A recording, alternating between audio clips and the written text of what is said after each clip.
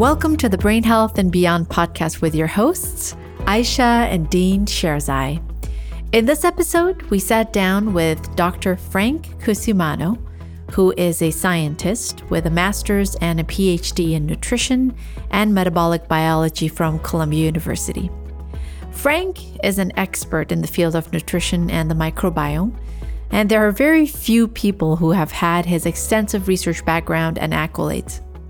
He didn't stop there and has a master's from Johns Hopkins University in biotechnology and is currently a medical student at the Arizona College of Osteopathic Medicine. We talked about the history of nutrition and went deep into different aspects of nutrition, such as the relationship between gut health and brain health, pseudoscience in the field of nutrition, from proteins to supplements to grains, and the future of nutrition research. He's passionate about all things science, art, medicine, nutrition, and fitness. And having been a sponsored athlete, he blends his understanding of biochemistry with human physiology and human potential. This was an incredible episode, and we hope you enjoy it as much as we did. Frank, thank you so much for your time and for being here with us. Dean and I joke around and we say you have more degrees than a thermostat. I mean, you're so highly achieved, and I feel like we know you because we've interacted on social media, and we value your input on science, on some of the debates that we've had, and it's just so wonderful to have you with us and to have the opportunity to kind of dive into, your story and your research. Thank you for being with us. Thank you for having me. Yes, my name is Frank, and you joked about the degrees that I have. And the reality is though, even though I'm on 6 and I'm working on 7, I would say that the more degrees you have, you just learn more and more of all the things that you don't know and how specialized things can get and how there's so much more to learn in the world. But also, I would say almost the hypocrisy of it all, because there is such a, as you add, I would say, understanding at different level of different topics, you start to understand that everything is interwoven. And whereas you originally did one degree and you thought that you just knew so much, you're starting to realize that as you interweave different philosophies and you interweave different understanding of science and different core research principles, you start to realize just how flawed the whole system is. And degrees are really no more than what you make of it. Yeah. So I would say that having degrees or not really doesn't matter if you don't care. And if you're not willing to do the work and willing to read. And so I would say that having these degrees doesn't really matter from the sense of that you have a piece of paper. It really matters more about what you're willing to learn. And people don't need to go to school for that, right? The internet is an amazing place where you can learn all of these things. And granted, you may not have the formal instruction, but there's enough instructors out there who are trying to teach to a mass audience that I think it's a beautiful thing that any of your listeners have the ability to listen to what we say, take it with a grain of salt, go and do their own research, look up the publications that we mentioned, look up the science and say, does this fit from my understanding of the world? Maybe it does, maybe it doesn't. But that's the beauty of it, in that it's kind of an evolution and an evolving process that science and medicine is, and how we kind of see the world, if that makes sense. It is. It's incredibly humbling. Just like you, I actually just finished a business degree. And it was the most humbling thing, because I've done all this other stuff with public health, nutrition, and everything else, and leadership and molecular stuff at NIH. And then I go to business, and next to me was sitting, and this is in Boston, or next to me there's this young man sitting. Most of the people in the audience were older, people who had already had companies, and this young man sitting next to me, and there's a notebook next to him, in front of him, and said, epic. I'm going to say it, epic shit. So I was very offended. I'm like, wait a second, this is a high-powered gathering. Why is this young man all dressed up in bright clothes sitting? And then the conversation started, and he just espoused just the most amazing, well-organized, systematic, beautiful language around business. And then I found out that he was one of the founders of one of these big tech companies in Asia. Just a multimillionaire and brilliant. It's humbling. You realize that all these different layers give you a different perspective. I actually learned, I thought I was completely reborn with this business side of things. Not so much as far as business is concerned, but as far as perspective is concerned, you're absolutely right. And one of the things we say is question. even question us. In fact, we just did a post yesterday and people are questioning. And I said, you're absolutely right. It's not just the truth, but the weight of the truth and the context of the truth. And we have to be responsible, not to the point of paralysis, but to the point of getting beautiful conversations going. And that's where the benefit of all this is. And you do that so well. And you do that because not just your academic background, which is what you just said, which is you think and you interweave and inculcate and put it into a real life context. And I think if there's any humility, because that word is overused by people who are actually not humble. That's true. If there's any humility, it's in the humility of science, which says, question me. Mm-hmm. Absolutely. Just question me. So tell us about your journey. Tell us about how young Frank got into all this, very young. So yeah, I started fairly young. And I guess with that idea of humility, I'm going to say it from the front, is there's things I'll say that may make people re-question some stuff, or that it may, they may disagree with me immediately. And that's in talking about the educational aspect of medical education and nutrition. I think we'll talk about that a little bit at the beginning, because I have some very strong opinions about the way that nutrition and medicine is interwoven. And I think it's done very poorly. And there's a lot of people who have gone through the process who are going to disagree with me just because they've never thought about it.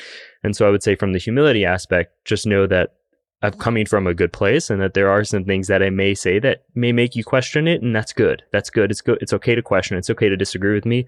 Just do your own research and look it up. But so for me, I started getting interested in nutrition and science all the way back in 2006. I was in the second part of high school and was really kind of excited about just using nutrition and using food to adapt to my body, because I was an athlete. I played sports, I played football. And when I started high school, I was about 200 pounds. And 200 pounds for someone that was like 5'6", 5'5", I was labeled obese. And that was what I came into high school with. And I used that to my advantage in the sports of football and anything, and in powerlifting, anything that required me to use my mass to move mass, if that makes sense. And so I had a really influential sports and nutrition coach and one of my teachers who kind of led me down this path of thinking about what I was eating to use it to my advantage to take off some weight, but put on muscle. I didn't want to change my weight at all. I wanted to change my body composition. And all of the advice that I received from him, granted, it did the job, was completely wrong if you look at long-term health benefits. If you look at what, the long-term repercussions of following that type of diet would be completely wrong, what I would recommend and what the science shows. But from a health and physiology background back then, that made sense to a high school kid. And so ever since then, I've just been fascinated by this.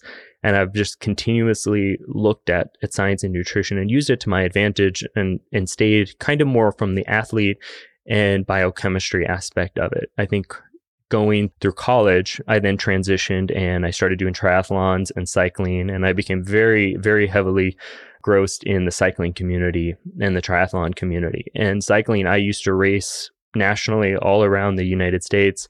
I was on our collegiate team, but I was also on a fully sponsored team, and we would race everywhere from Madison to Scottsdale, Arizona to Texas. We would race all over the place. And at that time, I was at the end of high school, or at the end of college, and I was also at the beginning of my first master's degree. But I was using biochemistry, the fundamental principles of carbohydrates and protein, on how I can utilize those from a racing aspect and tweak them to get the right amount of nutrition I needed for my actual exercise demands, and also from my recovery standpoint. And I was doing things that none of the other racers that were doing around me. I was working night shifts. I was doing research full time. I was taking master's courses. I wasn't sleeping much, but somehow I was able to recover just as fast or just as well as most of them. And so my understanding of science and nutrition evolved on how I could optimize my own performance while racing a 200-mile race or a 100-mile race. And so that's kind of the background that I started this from. And ever since there, it has evolved. And I've never been happy with formal instruction on nutrition. I didn't go the registered dietitian route. I didn't go the nutritionist route or just a master's of nutrition, because to me, there was just so much more that we weren't being taught. And I think in the regards of nutrition education formally, even whether it's a PhD or a registered dietitian, or you're just doing research in nutrition. I think that there's a lot of flaws in the system, and I think it's my job, or things that I want to do, is to try to change that in the future. Absolutely. What made you interested in biotechnology? Because you have a master's from Johns Hopkins in biotechnology. So how did that go into that direction? So I was in my last year of college, and I didn't know what I wanted to do. I was kind of thinking medicine, but I wasn't really sure. And so I decided that, I think what's going to be right for me is actually to go to the research route.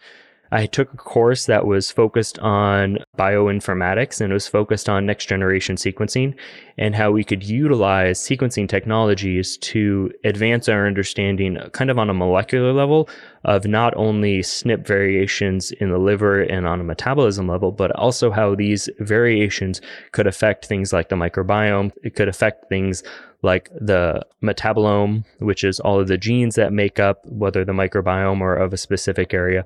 And so I was fascinated by this idea that, we were learning all this broad physiology, but on a microscopic level, the technology to advance our understanding was only just becoming available. And it grew at such a fast rate that no one knew what to do with it. Clinicians were not being taught this stuff. They didn't understand it. And it was advancing so fast that I was just floored by it. And I said, if I want to do a PhD or I want to do research, this is the route I want to go. I want to go from the nutrition aspect, looking at it more of a precision medicine.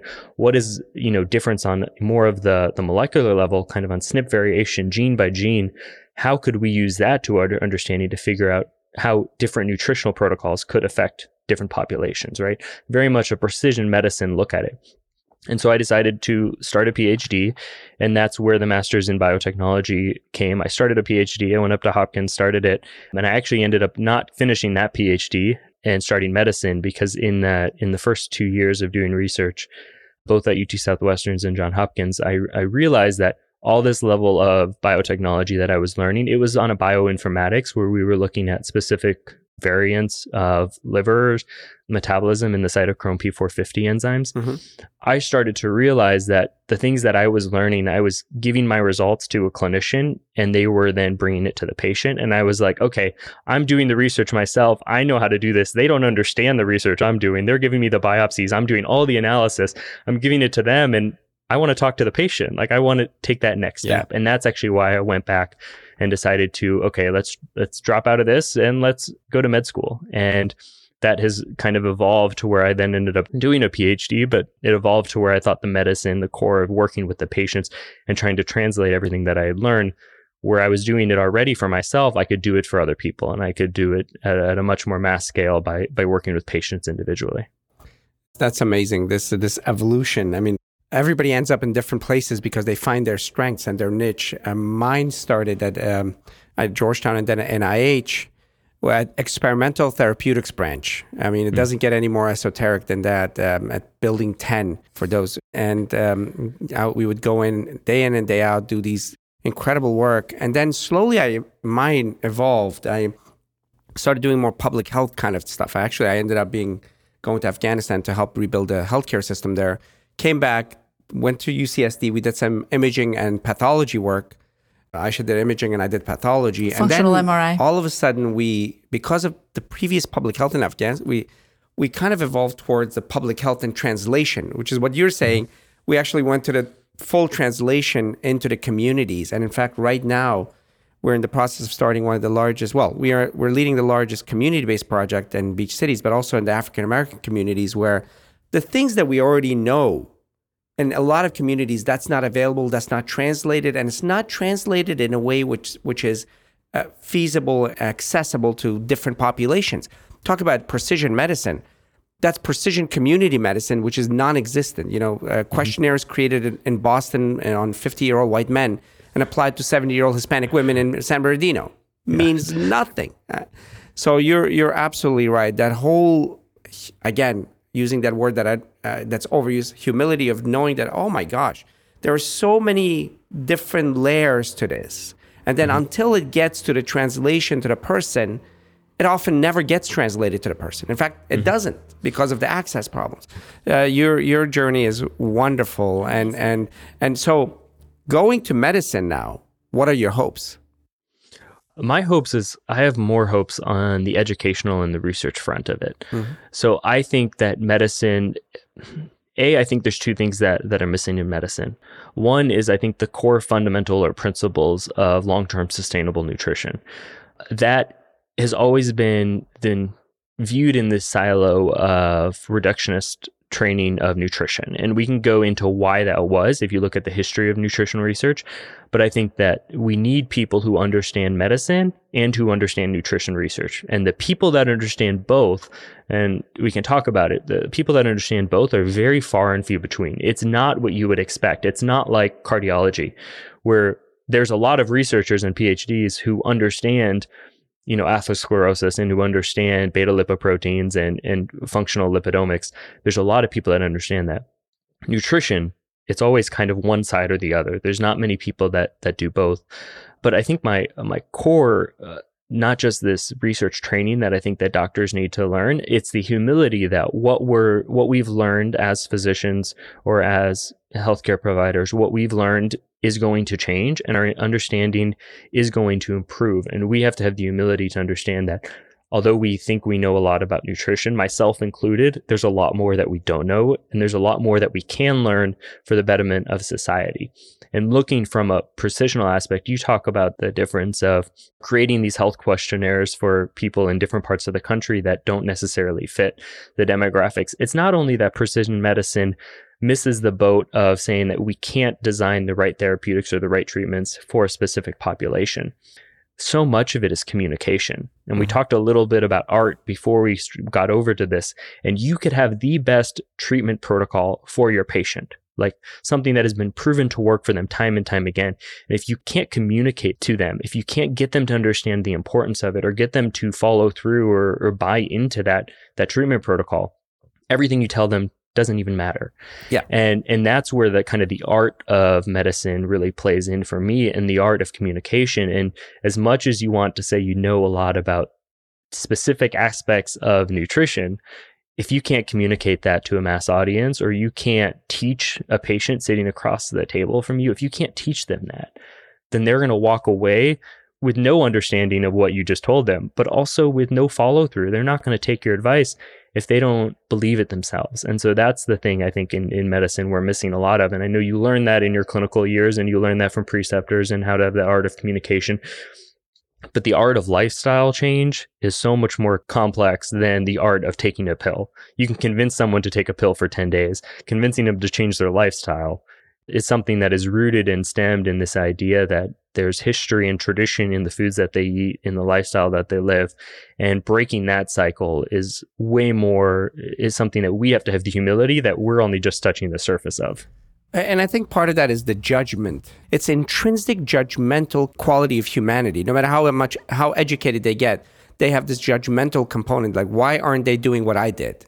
Why can't they pull themselves up by the bootstraps? I see this on all this social media where I'm like, so one of the controversial things we say is, if we give up this concept of free will and realize that there's mechanism, and of course that becomes controversial. It's not. It's beautiful. The marketing people already know that. Actually, most real public health people know that if you put this much input, you get this output. If you create an environment that isn't just the immediate environment, there's a historical environment which you have to address in your implementation. There's a cultural environment that you have to address. There's a social environment. All these things have to be, and I'm sorry if it's too complex, but that's what life is. And if you take it as beautiful complexity in a mathematical model, and yes, mathematics is poetry. Mathematics is more beautiful than any art, and it is art. And if you take it as such, then you can truly bring about change. The rest is my judgment against your judgment, my opinion against your opinion, and these battle lines of people judging each other. Why aren't we not changing in this direction and that direction? And as soon as we accept that, and we accept the beauty of that, because people, often we talk in family meetings and in family gatherings, oh, you take the art out of this. I'm like, when we say the concept of love, it's explainable to some extent in this concept of free will and consciousness and all that. Oh, you just take the art out. I said, absolutely the opposite. You're saying that not knowing something is art? The beauty is in knowing and knowing more and knowing what you don't know and just expanding that cornucopia, that color that the edges just seeps in and grows and grows and grows. I mean, nobody would know. You understand this because you have this amazing art background. Mm-hmm. Well, for me, it's so funny because I didn't realize how close scientists and artists thought. I didn't realize that until I started working with some fairly famous or well-known artists. I always thought that art and science were connected because it was something that I lived and breathed and something I thought about. And poetry itself, just writing, has always been kind of cathartic for me. But in drawing, in doing bio art, and doing any type of art medium, until working with artists myself, I failed to realize how similar we think. And although we view the world slightly different, I would say the scientific process of the evolution of building an art concept is very much the same of when you design a research project. The thinking and the idea behind it, like how can you, I consider most artists going about it in two ways. Either they're making an art piece because they want to convey a message, or they're making an art piece because they want to convey a specific emotion. And both of those require the same fundamental process of how to get there. It's just the internal dialogue that they have with themselves. Are they asking themselves, how are people going to view this and what message do I want to get across?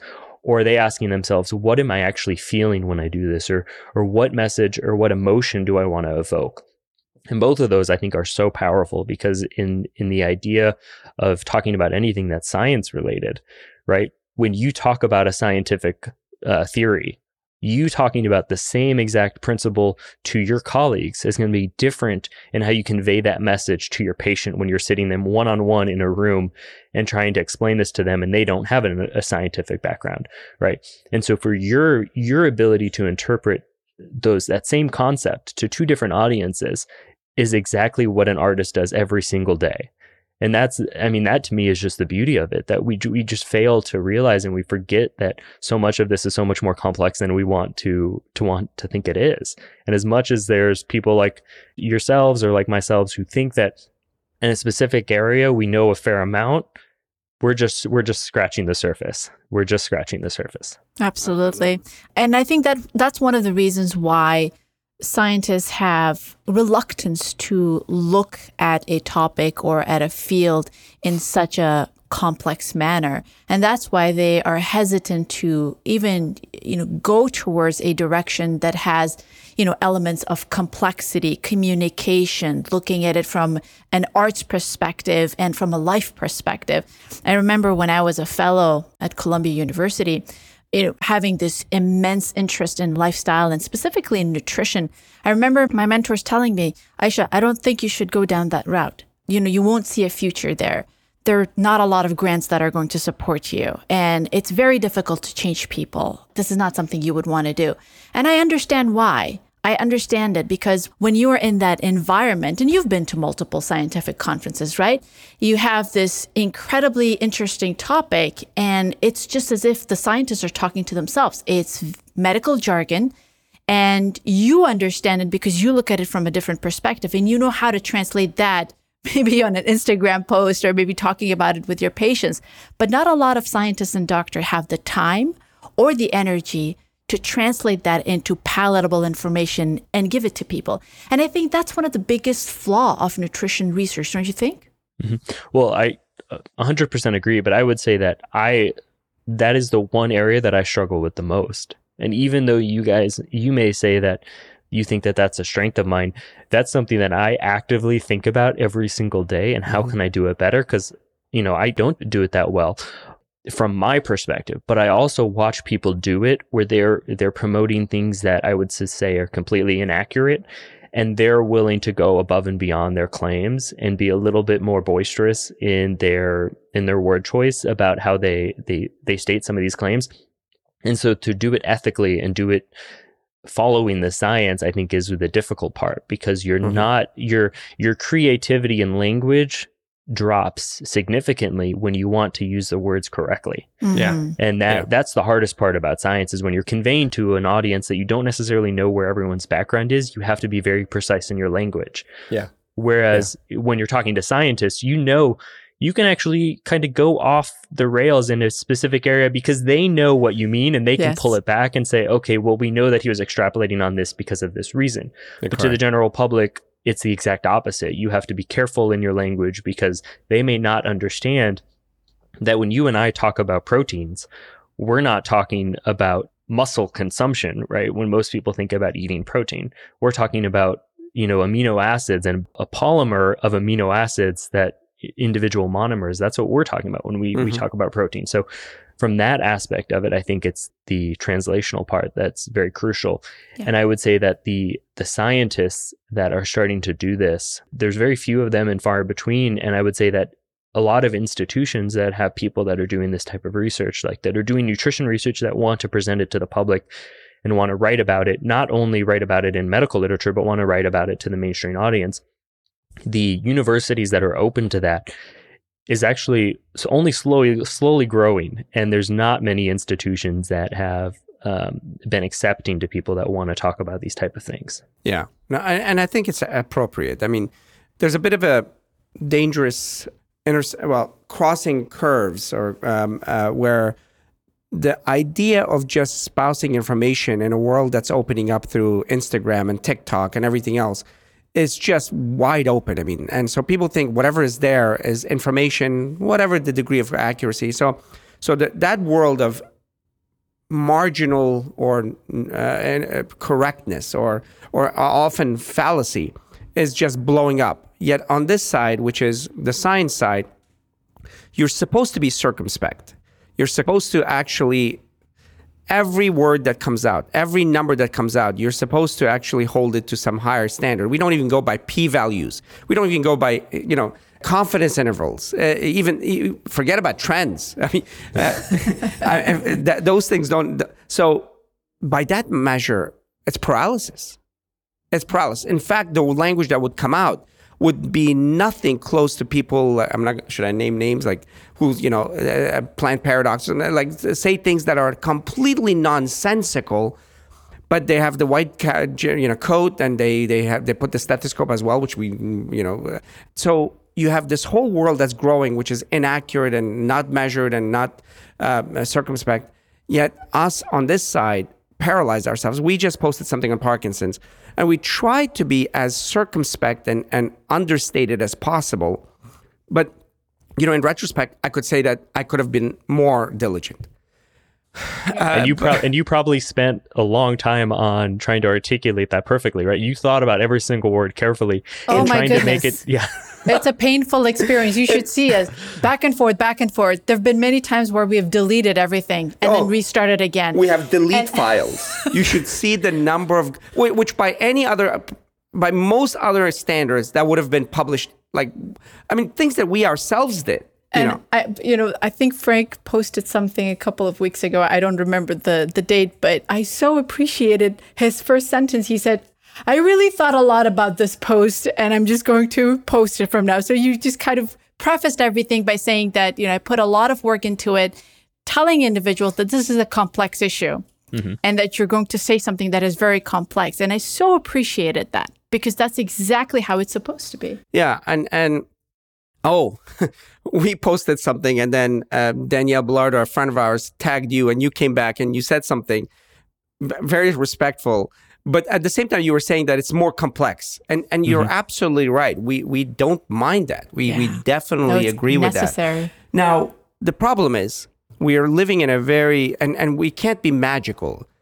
Civilizations have been lost for hundreds of years and thousands of years. We've had dark ages where we went from, fairly enlightened populations growing fast, and then all of a sudden dark ages came, and for 500-600 years we were gone.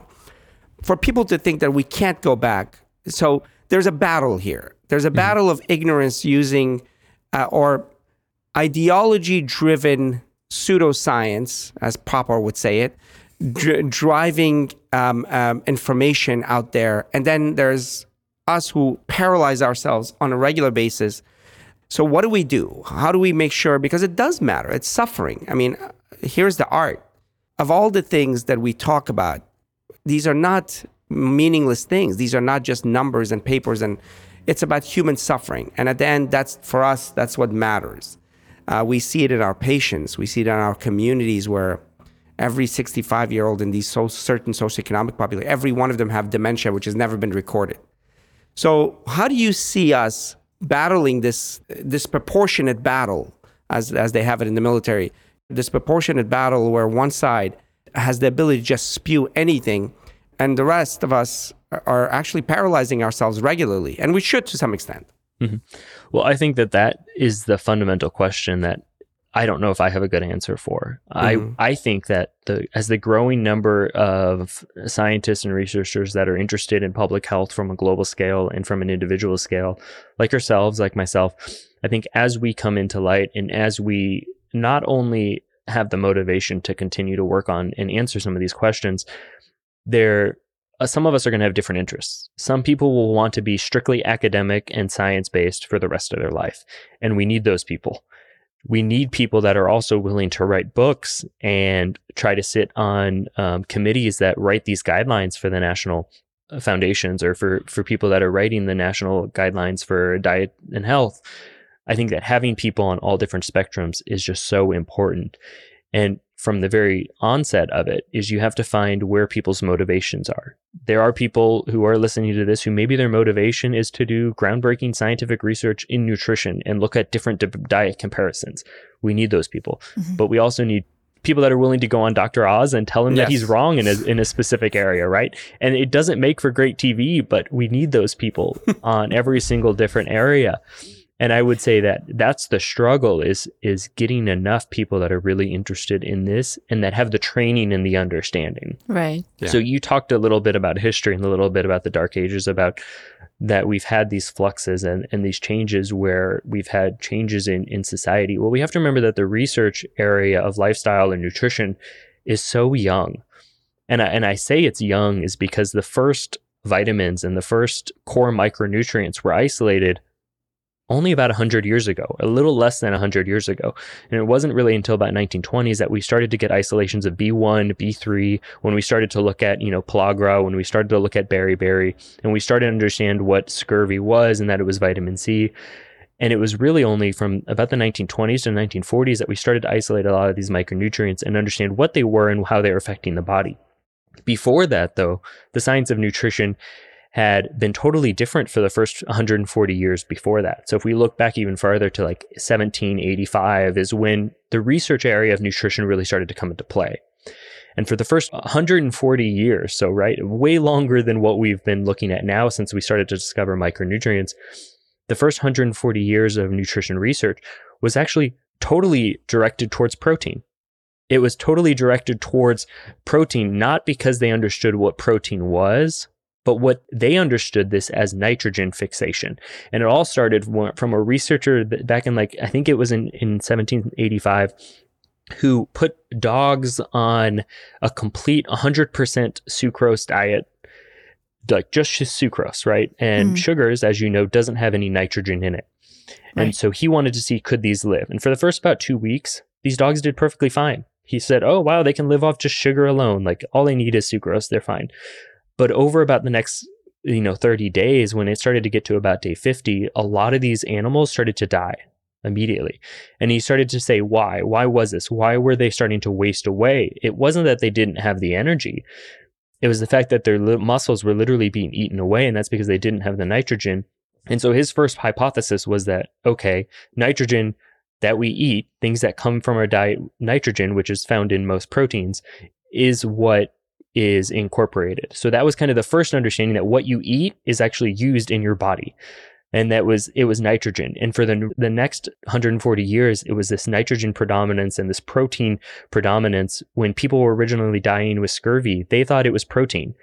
And so they were looking at the combination and the ratio of animal protein to wheat protein that people were consuming. And they were finding, by and large, most of the sailors were consuming like 130 grams of protein a day.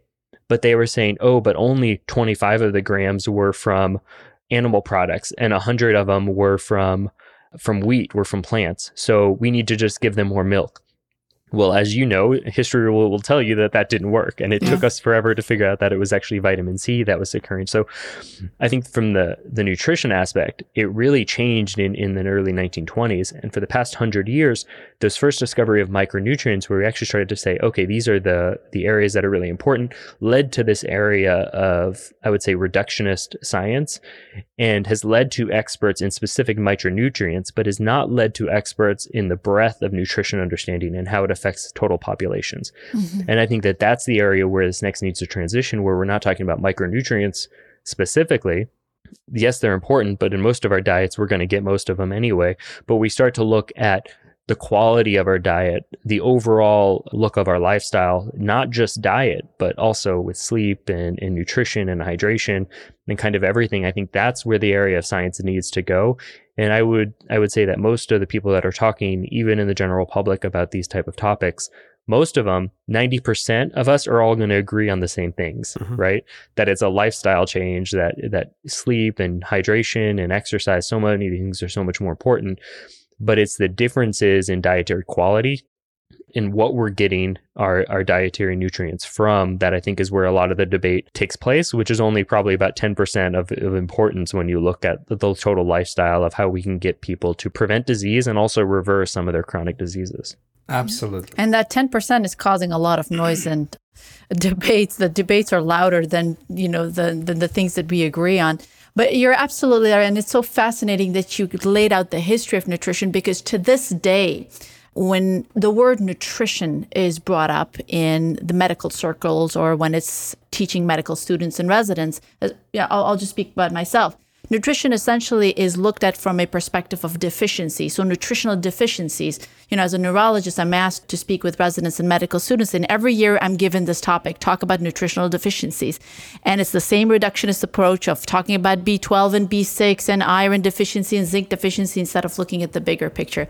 Obviously, I take it somewhere else, but I know that you've done a lot of research in brain health and nutrition and specifically gut and microbiome. And we would love to understand, how did you go into that? What made you go into brain health and microbiome, and what have you found out so far? So I was starting to be fascinated by this well before I got to Columbia. But when I got to Columbia, I actually got introduced. One of my interviewers was a guy named Mike Gershon. Mike Gershon is famous because he's the guy who discovered the enteric nervous system. He discovered the serotonin receptor in the gut. And he's actually the father of what we call neurogastroenterology. And he's the one who coined the phrase that the gut is the second brain. Every time, you hear thousands of podcasts nowadays that talk about, the gut is the second brain. Well, the guy who not only interviewed me for my program, but also sat on my thesis committee was the guy who originally said that. Amazing. And this idea that the enteric nervous system, or the neurons in our gut, plays a role in our brain is not only fascinating, it's the research is still in its infancy. And even though they've been studying this for about 30 to 40 years, our understanding of how they relate is only at its infancy. And in the core of it, saying that there's neurons in our gut and what our gut motility and everything that's affected with the enteric nervous system. For listeners who don't know, you have several different nervous systems, but you have the central nervous system, which is in your brain, and then you have the peripheral nervous system from all the neurons that leave your spinal cord or that, exacerbate different parts of your body. And then you have the enteric nervous system, which is all the neurons in your gut. For 90%, also probably 95% of it, the neurons in our gut are actually completely different than the neurons in our brain. And so this idea that the enteric nervous system and the central nervous system are connected, we have to remember that still, again, it's only about 5 or 10%. The majority of it is completely separate. For example, if you take a colon or a small intestine out of a human or an animal, you take it out, completely detach it from the central nervous system. Most physiological processes in the gut still work perfectly fine. The gut still contracts, motility still works. You still get the same glands that excrete specific, whether it's an acid or a specific hormone or a specific digestive peptide. Like the exocrine glands still work perfectly. It's funny that it's this 5 or 10% that we're always arguing about or discussing in science. But that understanding is really what fascinated me about the microbiome and nutrition, and trying to understand what we eat, how does it affect the enteric nervous system and the brain, And where is that 5 or 10%? And can we use nutrition and the microbiome and the bacteria that we consume from a probiotic form? Or can we use the foods that we eat? Can we get that to affect the microbiome to then interrogate the enteric nervous system to affect that 5 or 10% to go back up to the brain? And that fundamental area, which is called the microbiome gut-brain axis, that communication, the bidirectional communication pathway between the bacteria in our stomach and our brain, I think there's multiple different routes if we talk about what is the actual highway that there's communication is happening. But that area really started to fascinate me probably about 5 or 6 years ago. And something that I did, that was the majority of my research work for my PhD. Wow. And what was the specific topic of your PhD? So some of my PhD work, I will talk about as much as I can. Some of it still is actually going through patent stuff, and we're still waiting on some publications. So we're still waiting on some of it. But what we did is we wanted to look at the microbiome from less of a holistic perspective and more of a microscopic level. And so I came into a microbiome lab with a bioengineer by the name of Harris Wang, who actually trained under George Church out of Harvard, who was, a famous geneticist. And our lab fully understood interrogating bacteria and modulating bacteria to perform a specific function or to produce a specific compound. But the difference is that most microbiome labs that you'll look around, if you look at people that publish on the microbiome, the funny thing is that most of them don't understand gut physiology. They don't understand what actually the gut physiology is and different parts of the GI tract. And luckily for me, my previous PhD work and my previous interest and my previous work that I was doing before that kind of taught me most of that. Mm-hmm. And so I came into this lab that was a microbiome lab, and I wanted to study how it affected gut physiology. And so for my PhD work, what we did is we actually used bacteria as a therapeutic. So instead of looking at just modulating the entire microbiome, we looked at how can we design bacteria to produce a specific compound or a molecule and get that to perform a specific function in the GI tract. Most people think of, the microbiome, and they think of bacteria as something that does something that's good for us or helps us digest food, right? But they fail to realize that in every part of the GI tract, from the small intestine to the stomach, to the duodenum, ileum, jejunum, to the colon, and even the proximal colon to the distal colon, every single part of the GI tract has a different microbial composition. And there's specific bacteria that live in the colon. There's specific bacteria that live in the small intestine. And while most of them transiently pass through the others, there's only ones that live and replicate in specific areas. And you can use that to your advantage when you're thinking about, personalized medicine from the microbiome standpoint by saying which bacteria live in this specific area that I want to actually do something to.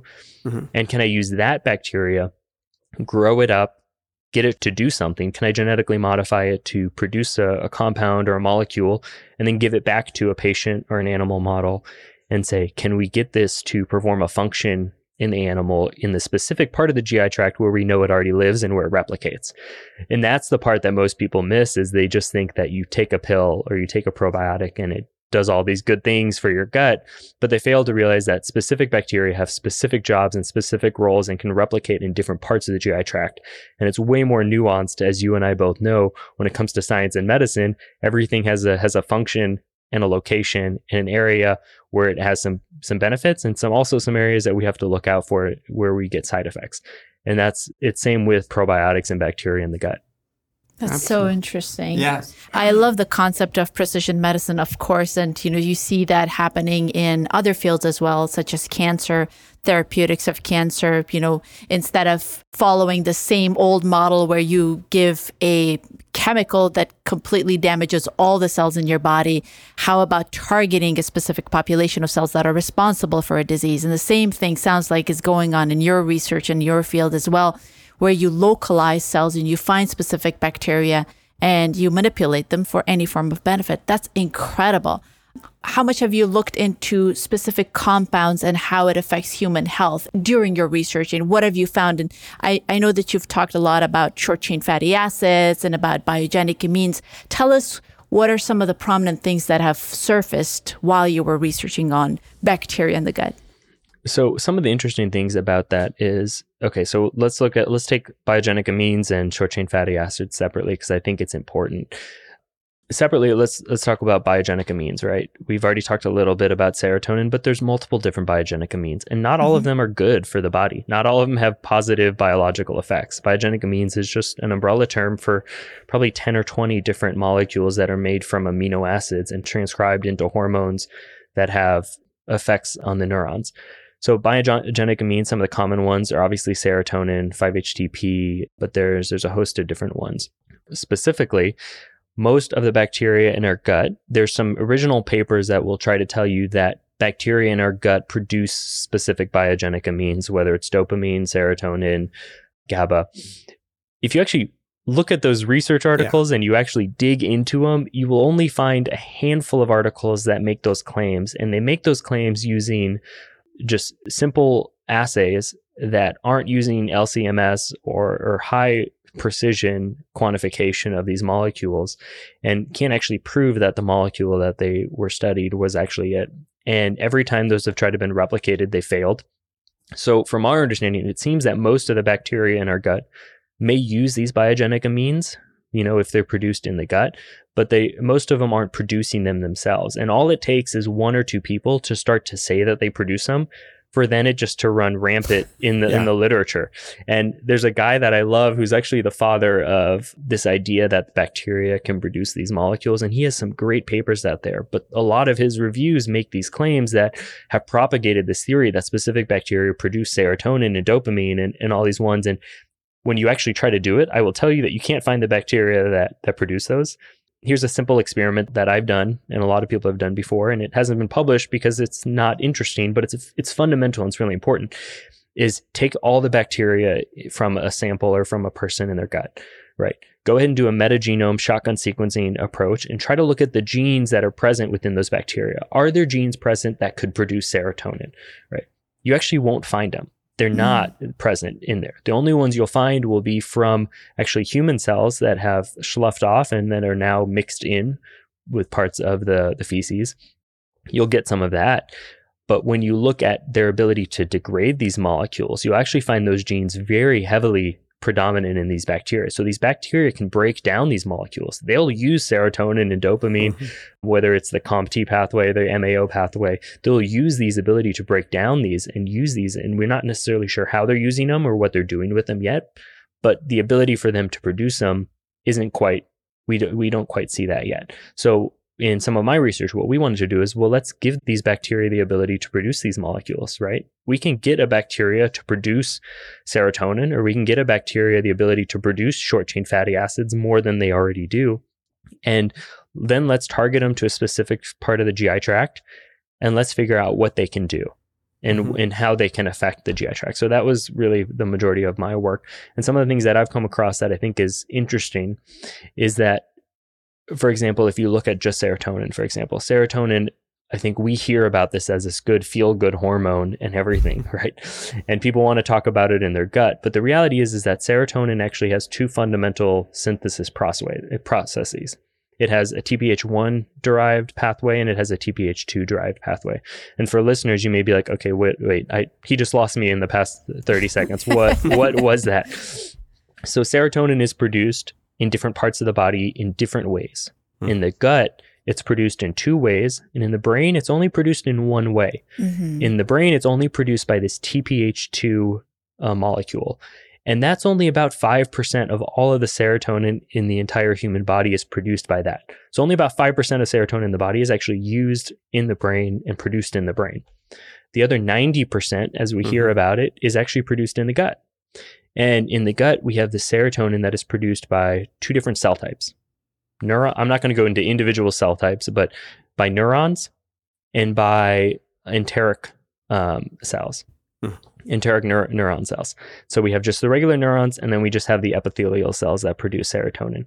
They produce serotonin by two different pathways, and the serotonin is constricted in its location and its activation of separate things downstream. So the serotonin in the neurons in the gut typically regulate motility and they regulate the neurogenesis and the communication of different neurons in the enteric nervous system. In the epithelial, the serotonin actually regulates not only inflammation, but also the activation of contractility in motility. And it also activates and gets produced at a high level in what we consider the epithelial cells, and it produces a serotonin. It actually gets taken up into the bloodstream, and it actually gets absorbed into platelets. And most of serotonin in the human body is actually stored in platelets, which is used for platelet activation. So a lot of people will talk about serotonin from the specifics of, oh, it's good for our brain, it's good for our gut. Yes, but it's way more complex than that. And the majority of it, this 90% of it actually doesn't have any physiological role when it comes to mental health or well-being. The majority of it has to do with just platelet activation and has to do with contractility, if that makes sense. Yeah, I mean, there's the blood-brain barrier, the problem that it has to get past. Do you think that the breakdown products actually cross the blood-brain barrier and they might have an influence? Again, we're down that paralysis again, because I hate extrapolating beyond, but that's one thing that I'm interested in figuring out is, okay, if you have 95% of serotonin being created externally, outside of the central nervous system, and it doesn't get, for the most part, doesn't get through a blood-brain barrier, but it does have blood breakdown products that's been shown to cross the blood-brain barrier. First of all, is that even important? Yeah, I don't know if that's necessarily important, but what I think it is important is the precursors. Right. Yeah. So the precursors of serotonin, which is tryptophan and 5-HTP, I think that those are where we will hopefully see a lot more important research in the future. There's a lot of research that's come out that's saying, okay, well, if it's not serotonin per se in the gut, it is the precursors. And we know that tryptophan can cross the blood-brain barrier. And we also know that 5-HTP can cross the blood-brain barrier. It can be taken up from the gut and be taken up. Does it affect depression, anxiety in the brain? Does it affect brain health?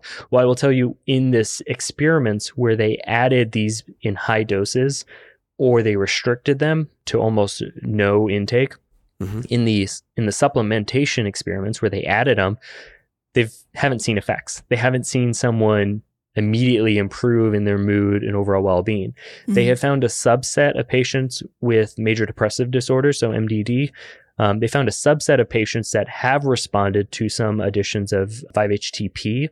And there's some researchers that are doing really good research actually seeing that those patients actually have a subset of an isoform of TPH2, which is where they actually can't produce serotonin in the brain as much. So maybe this precursor is just helping them get higher amounts. But again, that's like a small subset of a small subset of a population. Yeah. Where they see most of the effects is actually in the depletion studies. So for patients that have had low tryptophan diets, or put on very, very low tryptophan diets, which originally started in like the 60s, these dietary protocols were started, and then also had 5-HTP or diets that were low to be so 5-HTP, those patients, they actually found patients that were already predisposed to having anxiety or depression were actually tripped into those states and actually kind of had more outbursts or more episodes of major depressive disorder from people that were already predisposed to it. To people that weren't predisposed to it, they didn't find any effects. So I think it's the precursors that we will start to see in people that have maybe they should talk to their doctor and work with their doctor or nutrition on this. But I think that people that have maybe are predisposed to some of these conditions, they just want to make sure they get an adequate amount in their diet. An adequate amount is not taking it excessively. It's just typically, or eating a normal diet. It's just not eating a diet void of tryptophan, if that makes sense. Yeah, absolutely. So I can see your frustration when you see statements, very blunt statements that essentially sound like there is a very clear relationship between serotonin from the gut and brain health. I can see how you see the spectrum of different ways of understanding that statement, and also the fact that the specifics and the nuances are not brought into light at all. Yeah. And that actually brings me to a good place where we can start talking, and I'm sure that our audience is very, very interested in knowing, which is pseudoscience in the field of nutrition. Well, so you have scientists on one side who are complete reductionists, right? And most of them, not all of them, but most of them have difficulty communicating good data to the public. And then on the other end, you have a population who are not very well versed with science and who don't understand the complexity and the nuances. and they like blunt, almost solid statements, do this or that, and that's it, the black and white kind of a thing. And I love the fact that you're a public health person. You're out there, you have a social media account, and you speak about these things. How do you see us connecting the two worlds? How do you see scientists getting into a better communication mode and telling people what the real science is without boring them to that, and also giving them the tools to live the best life possible? Well, I think a lot of it's going to come, again, from that educational aspect, not only education of science, but also the education of how to communicate. I mean, the past 10 or 15 minutes, I may have lost a lot of people on the science of TBH1 and TBH2 and enteric neuron system. And like, I understand that. And you guys asked the question, so I tried to answer it as directly as I could. But that's just the reality is that we're not taught in communication of these topics. And to be able to teach, you guys know this from going through medical school, the ability to teach a topic means that you know the topic so well that you can condense it down into its most important essence. And there's thousands of research articles on the enteric nervous system and serotonin. Right. But how to translate that into a digestible format where it actually talks about something that affects human life and what people actually care about is very challenging. And I think I still failed to do that. I think I'm getting better, but I think that's something that we don't learn. So in the area of nutrition, I think that it really is going to come from the educational standpoint. And I say that because I talked a little bit about nutrition research, but we didn't talk about my favorite part about nutrition research. And the favorite part of nutrition research is actually the fact that there's currently only one nutrition PhD program that is housed within a school of medicine. What I mean by that is that about 99% of the nutrition PhD programs or nutrition programs in the country are actually housed in biology departments where their professors are 100% PhDs or biology background. And while you may say, oh, well, why does that matter, Frank? The fact that I had 50% of my professors during my PhD, 50% of them had medical backgrounds, is I heard lectures on atherosclerosis. I heard lectures on how the nutrition and the diet affects human life from clinicians that were seeing it day to day, right? We had researchers like Mike Gershon, and we had researchers like Harry Ginsberg who discovered apolipo B100, right? Like we had those people teaching our courses. But if you look across the other nutrition programs in the country, you have almost 100% of them who don't have medical backgrounds. And I know that may seem trivial, but when I say I learned about atherosclerosis in my PhD program, it was a single course by a guest lecture. And that's the sad part is that, everyone else in these nutrition programs, when you talk to them about specific nutrients, they're an expert. But when you talk about them about how it affects systemically the human body, they don't understand the human body to the level of a medical professional. And I think that that's where the nutrition aspect needs to start bringing nutrition into medical school and forcing researchers to do the research with clinicians so that you can see how it affects on a global scale. And I think that the communication aspect really is the most important part that we're just failing on. And the nutrition area itself is failing from the reductionist standpoint, where we're not having people that understand both human physiology and the nutrition. Absolutely. And we don't even address the behavioral modification aspect of it. When you have somebody sitting in front of you in clinic and you know that they have plaques in their carotid arteries and you know that they've had multiple TIAs or those mini strokes, where you have paralysis or some neurological deficit, and you know that they're almost like a ticking time bomb and they're set in their ways and it's very difficult to start changing them. You can't just give them a lecture about how important it is to cut down saturated fats. It's just going to go over their head. They won't do it. So you have to find out specifically what aspect of their life is conducive to change, or what kind of resources do they have to inculcate some of that information that you're conveying to them, right? Absolutely. No, it's complex, and we keep coming back to the concept of complexity. And I always say, leadership is being comfortable with discomfort, being okay with complexity, because it's in complexity that we're evolving, we're moving forward. Everything else is just managing the past. Moving forward requires complexity and being comfortable with that. And we need young people like you to continually bring, especially with a varied background like yours, because it really takes that kind of a perspective with a diligence to truth. Aisha was talking about pseudoscience. The concept of falsifiability, I keep coming back to that. Is what you're saying ever falsifiable? Can we ever prove it wrong? Or is you can just keep changing it? And are you open to that thing? One of the things that I think that I want to be completely okay with is somebody says, this concept of yours is wrong. And I say, okay, that's great. Let's move on to the next. Speaking of that, let's go to some of the specific things. So there are diet wars and at different levels, but one of the big controversial issues is protein. Protein is, all we hear about is protein is good, protein is bad, this kind of protein, that kind. So would love to hear your perspective on that and see what you think of it. I think protein, is a really important topic from the example of we have to understand who is protein deficient in the world. And to say that we don't see protein deficiency in medicine, I think is inaccurate. To say that we don't see it in the US is probably very accurate, right? If you look globally, there are people that have protein deficiencies. And for those communities and those populations where they're, patients that have kwashiorkor, or people that have these protein deficiencies, for them, any source of protein is going to be beneficial as long as they can get all of the essential amino acids that they need. From my standpoint of protein, I think it really depends, and you have to look at what your goals are in life and where you sit currently. If you're trying to lose weight, then you probably shouldn't worry about protein. You should probably worry about cutting protein and all your macronutrients. You probably should look at cutting all of them if that's your goal, is to lose weight. I'm not saying anyone it should be your goal or not. That's up for you to decide, and you and your doctor, another health standpoint. But I'm saying if your goal is to lose weight, you should probably look back on cutting back protein and everything else. If your goal is to be an athlete at the top level, okay, then it comes down to what type of athlete are you?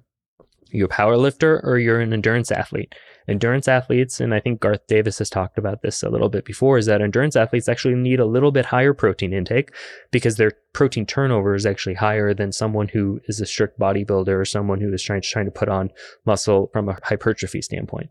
So from that standpoint, you need to get the amount of protein that you need. Where your protein comes is kind of both scientific and ethical.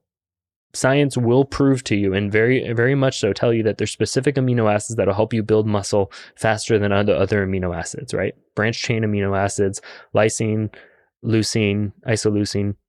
These branch chain amino acids, they are great for building muscle and getting your body to prevent the degradation of protein in more of a starvation aspect. If you're let's say you're trying to cut for a bodybuilding competition, or you're an endurance athlete who's trying to taper for a long race and you're going to drop your nutrients, but you don't want to lose muscle mass.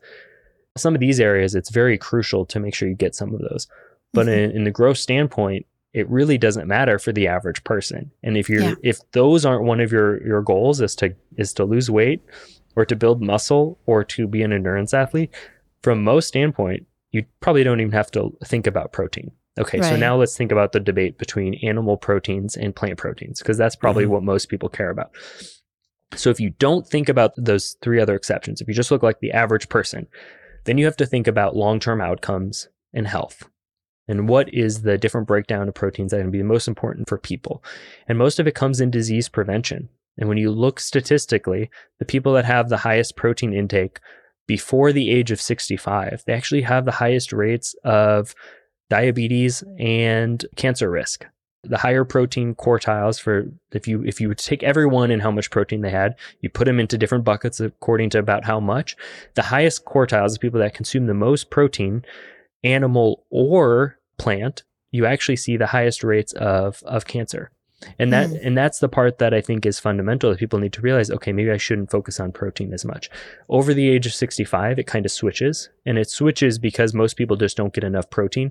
And the protein turnover actually increases as you start to get some of the changes hormonally. And you also get some of those breakdown products from just the natural aging process. So over age 65, you probably should maybe increase your protein intake. But for the young average individual from 21 to 65, most people should just look at just getting their 10 to 20% and not worry about getting it more. It's not that you need it at every meal.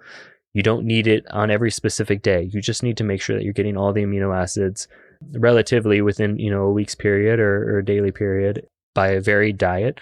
For me, that's consuming all plants, and that's what I've always been doing. You can get all of them from plants.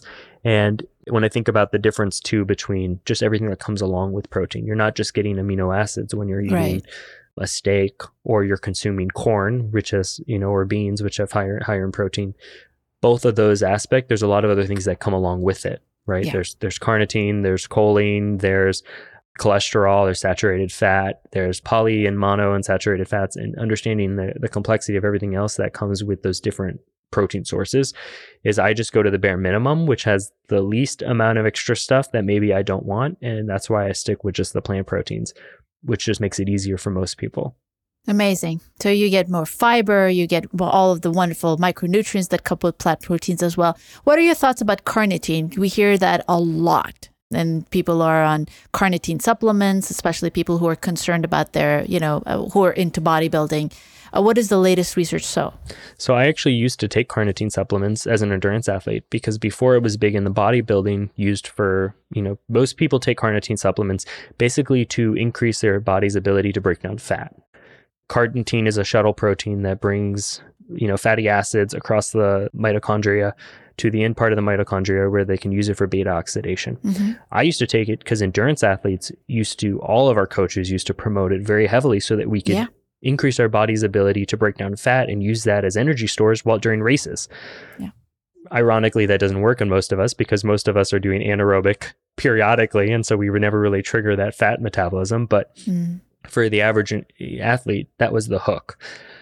Carnitine, though, has a lot of other effects. And we know patients that have, or any individual that eats a predominantly animal-based diet, the bacteria in their gut will take carnitine and choline, and they'll transmit it into TMAO or TMA, which then gets converted into TMAO, which has been shown to be pro-atherogenic or pro-atherosclerotic.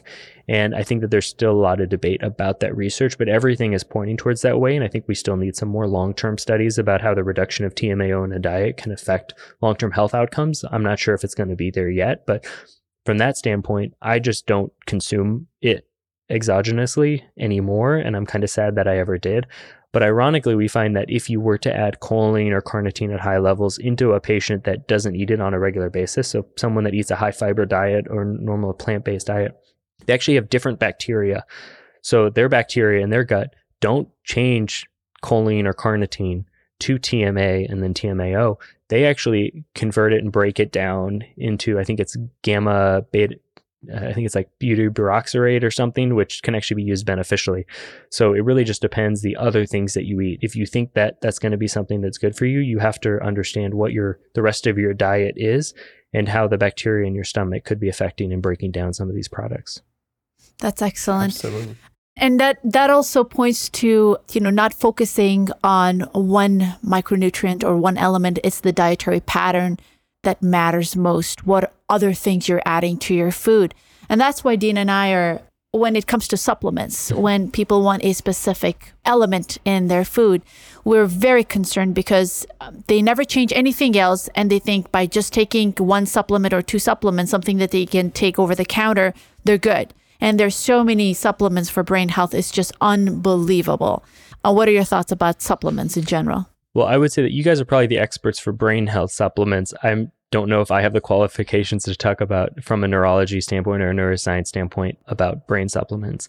Supplements in general, though, I've got a lot of pushback from the medical community on this one, and this is just my personal stance because I found ways around it, is I don't take any supplements. I've been vegan for over 10 years, almost 11 this fall, and I don't take any supplements. Now, there's some things that people think about and they'll say, well, I thought all vegans or anyone who's plant-based is supposed to take a B12 supplement, they're supposed to take a vitamin D supplement, and they're supposed to look at taking an omega-3 or a DHEA. I understand all of those. I've looked up it very heavily. B12, I think from a medical standpoint, me as myself, is when I recommend a plant-based diet or a vegan diet, I tell everyone they should think and consider, and they should work with their doctor if they need a B12 supplement or not. For the majority of people, that is the case. They're going to need it. Is there ways around it that I have found? Yes. And this is where I get pushback because there's a lot of nuance in this, and I'm not recommending not to take B12 supplements because I think everyone should that needs it. For me, I know that there are some plant-based products that are high in B12. despite what you'll hear on the media or what you'll read on social media. And that is that nutritional yeast and baker's yeast is very, very high in B12, because yeast is actually one of the major proponents of B12, right? They have the whole biosynthesis pathway in them. And so if you use nutritional yeast a few times a week, you can get more than enough. And I've actually just found out that using brewer's yeast or baker's yeast and adding it a few times a week, just a single tablespoon can get you 1,500% of B12 in your diet.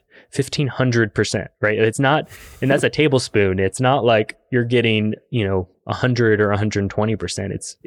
It's 10 times that amount just from a simple tablespoon. And whereas nutritional yeast itself, it's like you need, I think, 2 tablespoons to get about 200 or 300%. So right. Having those and incorporating those into my diet, which I actually love and I use as a garnish, has allowed me my B12 levels always to have been perfect. And there's also other supplements that you can consider on, but I don't take any. I recommend the ones that people should take, but they should work with their doctor, get tested, look at the ones that you may be deficient in based off of your diet preference, right? If you are vegan or you are plant-based, go to your doctor, ask them to check your B12 levels, your vitamin D levels. If you are low, then you should seriously consider supplementing based off of their advice, because you don't want to be deficient. But I don't think I don't think because you eat a specific diet, you need to take a supplement, because there are obviously ways around it. But I would say that that's probably the exception compared to the norm. Absolutely. We definitely agree. I mean, there are times that people need it, and they should, again, just to reiterate what you said, they should check with their levels. Even then, we say that if there's low levels of vitamin D, low levels of vitamin B12, the first thing is not to supplement. The first thing is find out why. Mm-hmm. What is it about? Is this a medical problem? Is this a dietary problem because you're just eating potatoes all day? So a planned diet is the best approach. Yeah. And then, and only then, if all that is taken care of, then supplementation should be considered. In different age groups, you have to plan a lot more. That when the brain is growing so rapidly in children and infants, one has to be very aware of these things because small little mistakes, we are magical. We think, everything's going to be taken care of. Nope. The history of humanity has shown. So you have to be extra planned, extra aware, and check levels. We have that technology now, so why not check levels? But I think even then, you might want to be able to take care of things. For children, we actually say, be a lot more diligent. Mm-hmm. Just be a lot more diligent. That hungry brain is developing so rapidly that, I was the Deputy Minister of Health for a country at the beginning of its development. I went from NIH to Afghanistan to develop the whole. 15% of the population were hypothyroid. Wow. They had goiter. I mean, and you can imagine the consequence of that. That means children that had cognitive developmental delay, 15%. Wow. So we can't be magical. I mean, you can have those kind of deficiencies that must be fortified or addressed. So I agree with you that a planned diet is the first best approach. And then also checking yourself. What about this concept of grain brain? Well, you guys may be able to It's a good title. Yeah, it is a great title. And I think that title first came from David Perlmutter, who's a neurologist based out of University of Miami, I think yes. is what he is. You probably will know better than that, but I did want to touch back once more on supplements, generically, because you mentioned. I will say that I think I want to throw a big caveat for your listeners, because I think that it's important that we articulate this just a little bit more. And that's the aspect that, so when I say I don't take supplements because I can get my B12 or my nutrients from other sources, you and I both know that comes with huge caveats, right? The caveat is that my body has the ability to absorb B12. There are specific conditions, right? If your body does not have intrinsic factor, or your body doesn't have the amount of hydrochloric acid it needs in the stomach to activate the B12, that's an easy way to say it, activated for it to be absorbed, then it doesn't matter how much B12 you eat, you still may be B12 deficient. And that's why a lot of people in the animal community or carnivore diet, even though they're eating enough B12, they may actually be deficient, is because they're not absorbing enough. So that's why I said work with your doctor, because your doctor will know if you need to take a supplement or you need to get a monthly injection of B12, because there are some people that just cannot absorb it. So I don't want to just throw it down the wind and be like, just take a supplement, or just, kind of maybe loosely follow the advice of your doctor. No, work with your doctor and make sure that you could be supplementing and still be deficient, and that's because your body's not absorbing it. And that's the really important part that we all must remember, that it's way more nuanced than we always like to make it see on social media. So true. Absolutely. That is so true. No, I think that the message is clear with regards to that. Absolutely. So for the grain brain, I love, the title is such a good title, but people need to understand that grain is different when people think about grains holistically versus breaking it down into specific monomers or carbohydrates, right? If you look at just sucrose alone or just, glucose, just the sugars, yeah, like I talked about earlier, if you're only eating sugars, processed sugars or refined sugars or carbohydrates, you're going to have drastic issues because you're not going to have the protein that you need. You're not going to have that nitrogen that you need or the amino acids that your body needs to respond. When you're talking about kind of more the complex part of it, looking at the butyrate, the fiber, not the butyrate, but when you're looking at the fiber aspect of certain grains, there are some grains out there that if you don't cook or soak properly, you can have some specific, an increase in specific compounds that could be detrimental if consumed at excessive amounts for a long period of time. Yeah. But then again, having those foods in your diet, if they're cooked properly, if they're soaked properly, you can get some of the best benefits. And that's from fiber, specifically because fiber is broken down from the bacteria in our colon to short chain fatty acids. And the short chain fatty acid that most people hear about is butyrate, but butyrate only makes up about 10 or 15% of short chain fatty acids in the gut. The majority of it actually comes from acetate or propionate and isobutyrate. And those other ones, acetate typically makes up 40 to 60% of the short chain fatty acids in the body. And it is actually anti-inflammatory, and acetate actually has some of the best effects on human health that people just totally forget about because butyrate has been publicized in the news. So Grain Brain, I think the book was a great title, and I think it talked a little bit more about the detrimental aspect that some of these carbohydrates can have on our brain physiology. I think you guys can probably touch on it better, but I would say that cutting out these food groups because you think that carbs are carbs, you're going to do a disservice to yourself long term. And you need to understand that there's a difference between buying a mocha frappuccino with 90 grams of sugar in it from Starbucks is very different than going out and eating a piece of, than eating lunch at whole wheat pasta with some legumes added in and then a mix of vegetables. So both of them may have 90 grams of carbohydrates, but the carbohydrate and what it does to your body and the microbiome is very different. Right. Absolutely. No, I'm glad you clarified that because human beings don't have the capacity because they're busy. When you see an MD or a PhD or somebody at a position of authority telling you with a sweeping statement that grains are bad, right? They won't go into the details of finding good grain and bad grain, processed grain or unprocessed grain. They don't. Mm-hmm. And in nutrition, as you may well know, when you vilify a group of food that is so fundamental in providing nutrition for most people on Earth, when you get rid of that, it all almost automatically gets replaced by something else. Mm-hmm. And so that's why you see the consumption of so many animal proteins and high protein products when you get rid of grain. So it's sad, and in our practice, we spend a lot of time trying to clarify that information and that message for people. But I guess, from our conversation today, it sounds like eating plants, you can get all of your nutrients from plants, and it has to be as whole as possible. But more importantly, find out where you are in that journey. Work very closely with your physician to find out whether you have any supplement or micronutrient deficiency, and then replace it. Absolutely. So let's end with your future. I mean, where are you going? We're excited. We know one piece of future where you have a child coming up, and that's going to change your whole life. That's going to be amazing. But you have an exciting future ahead of you from what we see. Where do you see it going? Because all this background has been building up to something bigger. I mean, I know that you're one of those people that's not just going to settle. You want to change. You want to bring change to the status quo. So where do you see yourself going in the future? In the future, I think that this is the fun part. And I think that one thing that to me is just fascinating is everything that I've done kind of leads toward this nutrition communication aspect, but also how we can revolutionize how we do nutrition research. I think that is the area that needs to be looked at heavily. And we don't need these diets that claim specific things.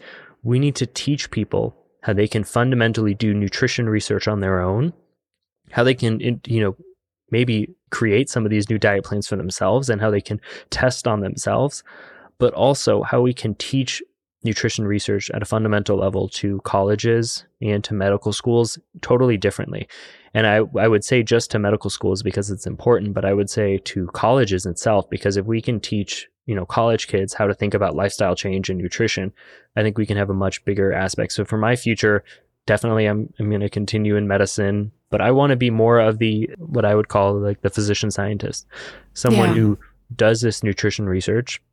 Right now, I think I'm working on like 11 different separate nutrition projects or research projects. And for some people listening, they might be like, how can you balance that many projects? But you guys know this in research, 1 expands into 2, expands into 3. And next thing you know, you have all these different science projects. And so for me, I will always continue probably on the research route because that's the part that I'm really passionate about. But it will always be in the context of education and how we can incorporate it. And I do foresee in the next few coming years that I will probably be discussing some of these things probably in long form in a book or whatnot. Not because I want to be, my idea behind writing about a book is not necessarily from the aspect of, here's a new diet plan that is going to revolutionize your ability to lose weight. No, it's here's the history of nutrition. Here's what's gotten into this and how can we fix it? So probably more of a nutrition history aspect, but also putting the power back into the people and teaching people how they can do their own nutrition research. Like we talked about nutrition this whole time and we didn't once talk about, so when you hear a nutrition topic and you want to know, is that right or not? Right? We need to teach people how they can go and look that up for themselves. They don't understand the tools. They don't understand how to do this on a biotechnology standpoint, but so much of it has to do with understanding how to look up those questions and who to trust on those questions first. And I think that's more the area that I'll probably write about because I have a protocol list now that I follow every time I come across a new research topic or a new nutrition question that has worked for me. And I can guarantee that I can find the human clinical trials and the human data on it first, and then backtrack and go to maybe more of the mechanism data, which most people, they just see a study and they say, oh, well, it's a research study, I can trust it. When you and I both know that that's not the case. So I think that's probably the last part of my future that will probably be the most recent coming up that I'm looking forward to. Well, we're so grateful to everything you're doing, and you've built that trust in your integrity and in your capacity to give excellent information to people. And that's why whenever we come across a post that's from you, we're like, oh, okay, it's Frank, right? We'll just take it because we know that you have that eye, that the capacity to separate pseudoscience from what true science is and present it beautifully. So we're grateful to that. And I feel like this is probably going to be the first of many conversations moving forward because I can pick any topic and I know that you have an ocean of knowledge behind it and we can dive into it and talk about everything. Well, we thank you for your time, for being here with us, and so excited that you're doing this and so excited to see what's in the future for you. Well, thank you for having me on the podcast. I would say what you guys are doing to me is just breathtaking because there's not enough clinicians who are thinking about this at a fundamental level. And I know both of you are scientists. You guys have published more science articles than I have, and you guys truly are science people. And I could tell in how you're raising your kids, but also how you're talking about how you treat your patients, that it really does relate to the type of physician I want to be in the future. So thank you for being a role model for that. Oh, thank you. No, we're connected now. And you have a child coming up, and that's a whole different world of kind of trying to manage everything to make sure that, in this crazy world, you optimize. And we're here for you. We've been through it a couple of times. That's true. Yeah. That's true. Yeah. Perfect. We'll Thank you talk to you again. soon, Frank. Thank you.